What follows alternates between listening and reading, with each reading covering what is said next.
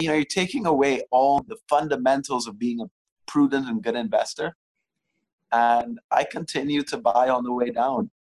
And I'll never forget when it hit like 1,000 Bitcoin per Zcash. I had maybe dumped at this point 20 to 30 Bitcoin into this thing. And I kept believing that I'll just keep buying and increasing my position. And yeah, well, it never recovered. It was probably crashed 99.99% of its original value. Hello, fellow risk takers, and welcome to my worst investment ever. Stories of loss to keep you winning. In our community, we know that to win in investing, you must take risk, but to win big, you've got to reduce it. My name is Andrew Stotz from A Stotz Investment Research, and I'm here with featured guests, Gabriel Abed. Gabriel, are you ready to rock? I'm ready to rock, Andrew. Let's do it. Gabriel is the founder of Bit.com. That's with two T's, Bit.com, a fintech enterprise established to offer financial solutions to the world's unbanked communities. And he's the founder of Digital Asset Fund, the first regulated digital asset mutual funds in the Caribbean region. The Barbados-based entrepreneur is internationally acknowledged as a pioneer in the digital currency evolution, having initiated the first global movement to encourage the use of central bank digital currencies to stop those darn politicians from printing money. Gabriel, take a minute and fill in any further tidbits about your life. No, I think you've wrapped the more important aspect of that background that I have in the cryptocurrency industry and how it perfectly fits into my worst investment ever. Beautiful, beautiful. All right, well, let's get into it. Now it's time to share your worst investment ever. And since no one goes into their worst investment thinking it will be, tell us a bit about the circumstances leading up to it and then tell us your story. Well, this one's quite interesting because I don't remember the exact year, whether it was 2015 or 2016. And Andrew, up till then, I've made some crappy moves. I mean, some brilliant ones, but some crappy ones as well. But this was during the height of the cryptocurrency introduction boom of, where anything went. Before these days, you weren't as cautious and you were a little bit more confident in the market, always giving you a green. You're going to get profit out of this investment and it's going to come out on top for you. Well, this definitely wasn't the case. And I remember hearing murmurs of this new privacy coin coming to the market. And there had already been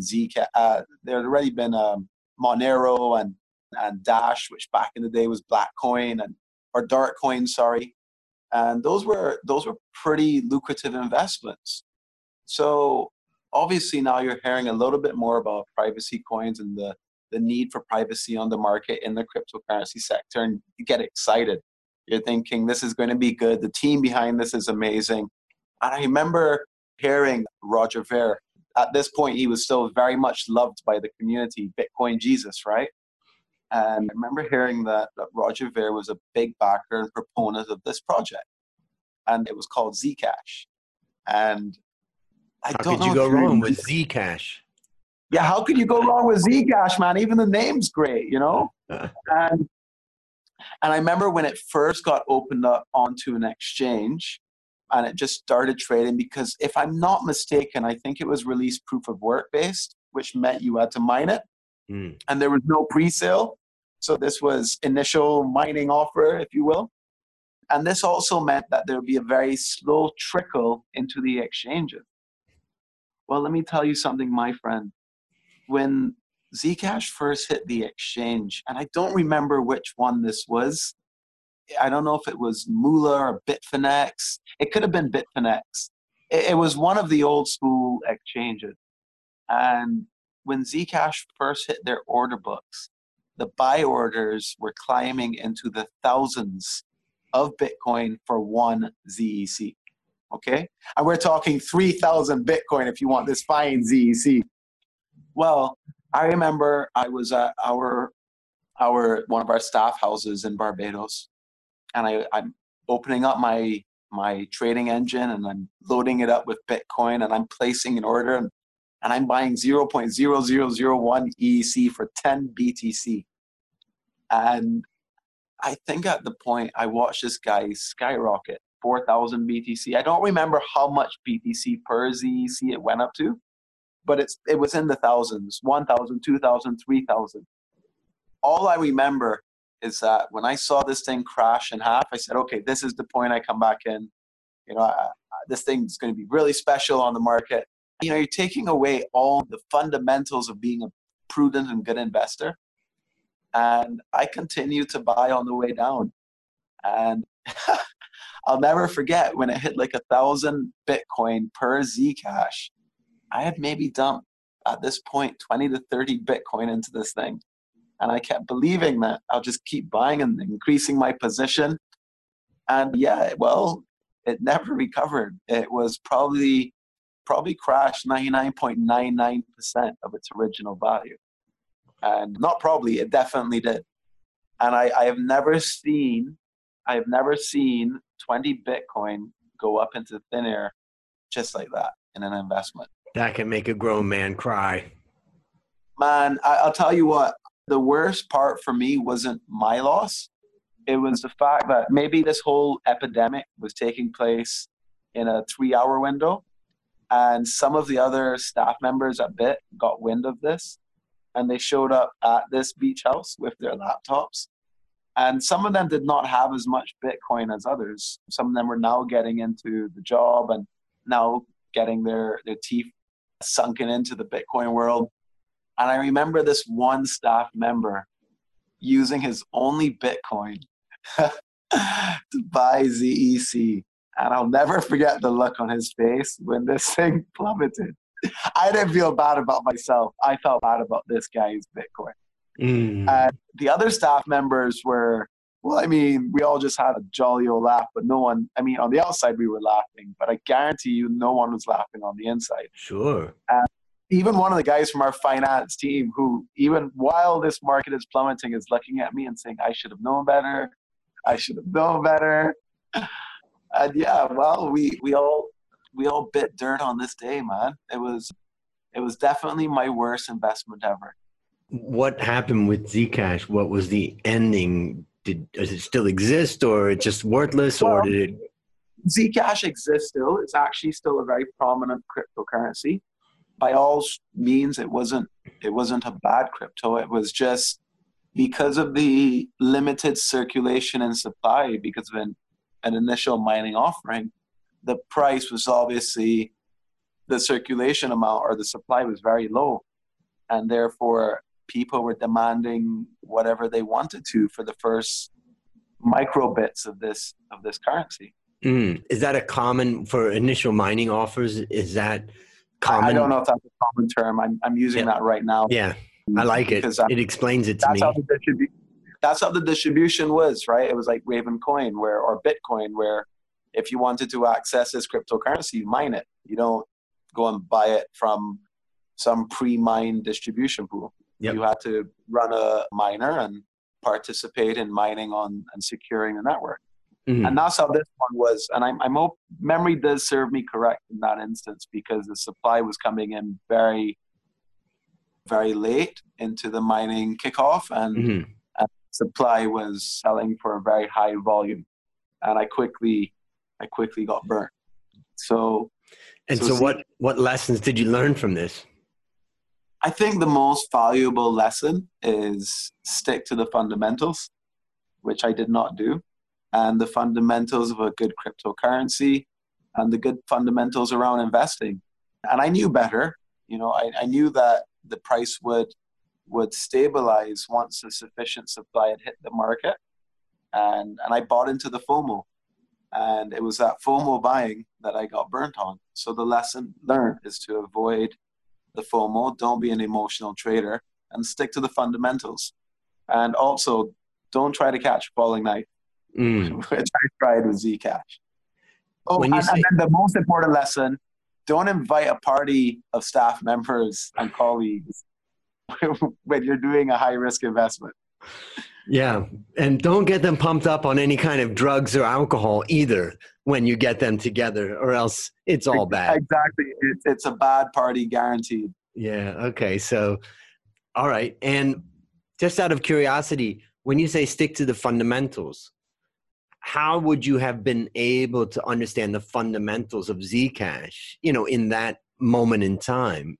Could you Well, have? it's distribution supply. It had like BTC, it had, I believe it was deflationary based distribution model, which meant that naturally more coins would come on the market in much fairer volumes.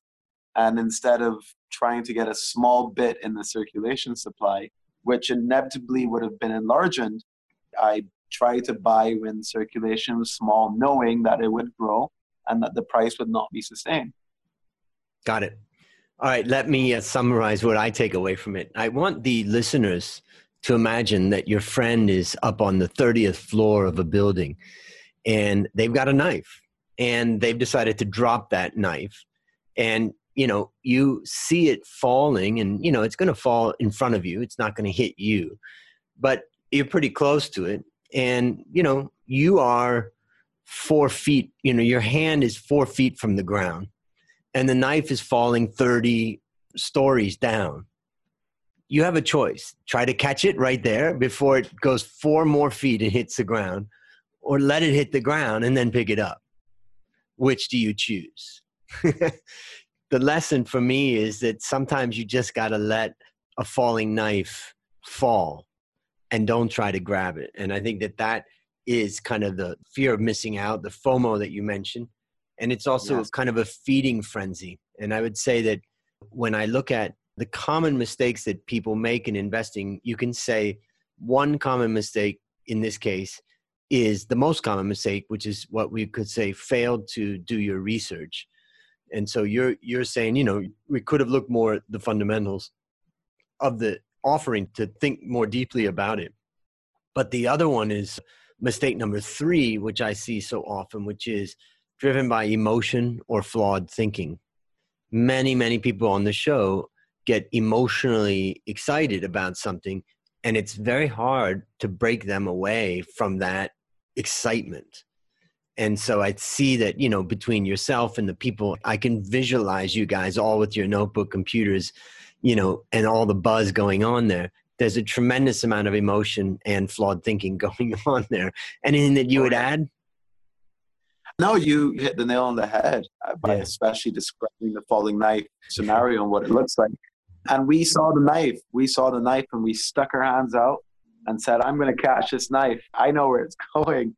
And we still stuck our hands out on it and we caught it. And not in a good way, Andrew. Yeah, exactly. Gabriel, I have a scar on my eyebrow from when I was about 14 years old. And my friends and I went to the quarry back in Ohio where we grew up. And we used to jump off the ledges of the quarry, the edges, and fall 30, 40 feet into the water, which was kind of terrifying at times. But one of my friends had thrown a Pepsi can in the water. And I thought, I'm going to jump. And I have to admit that I was a little bit stoned at the time, which I don't do anymore, but I did when I was young. And I decided I was going to jump on that and hit it with my feet. Instead of hitting it with my feet, I hit it with my head and I cut open my eyebrow and I'm climbing back up this wall of rock and I'm kind of numb to it. And I know that there's water, coming off my body, but my friends see all this blood coming off my head.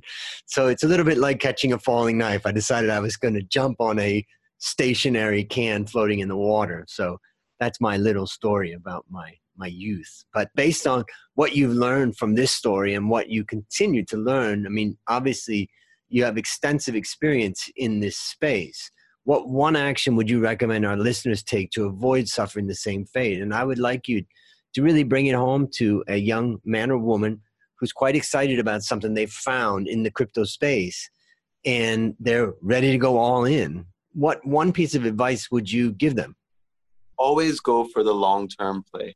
The short and medium term rarely ever pay off. And when I say the long-term play, as in focus on what matters in this field what matters to the real long-term investors and what makes a cryptocurrency good in terms of its fundamentals, its distribution rate, the team behind it, its aspects of decentralization, what truly makes it a consensus-driven algorithm, and what's the security behind that and the mechanisms to ensure that this thing is going to have usability. And basically what all that is summarized into is educate oneself before investing. Don't allow the upfront FOMO to get you and to pull you into the fold.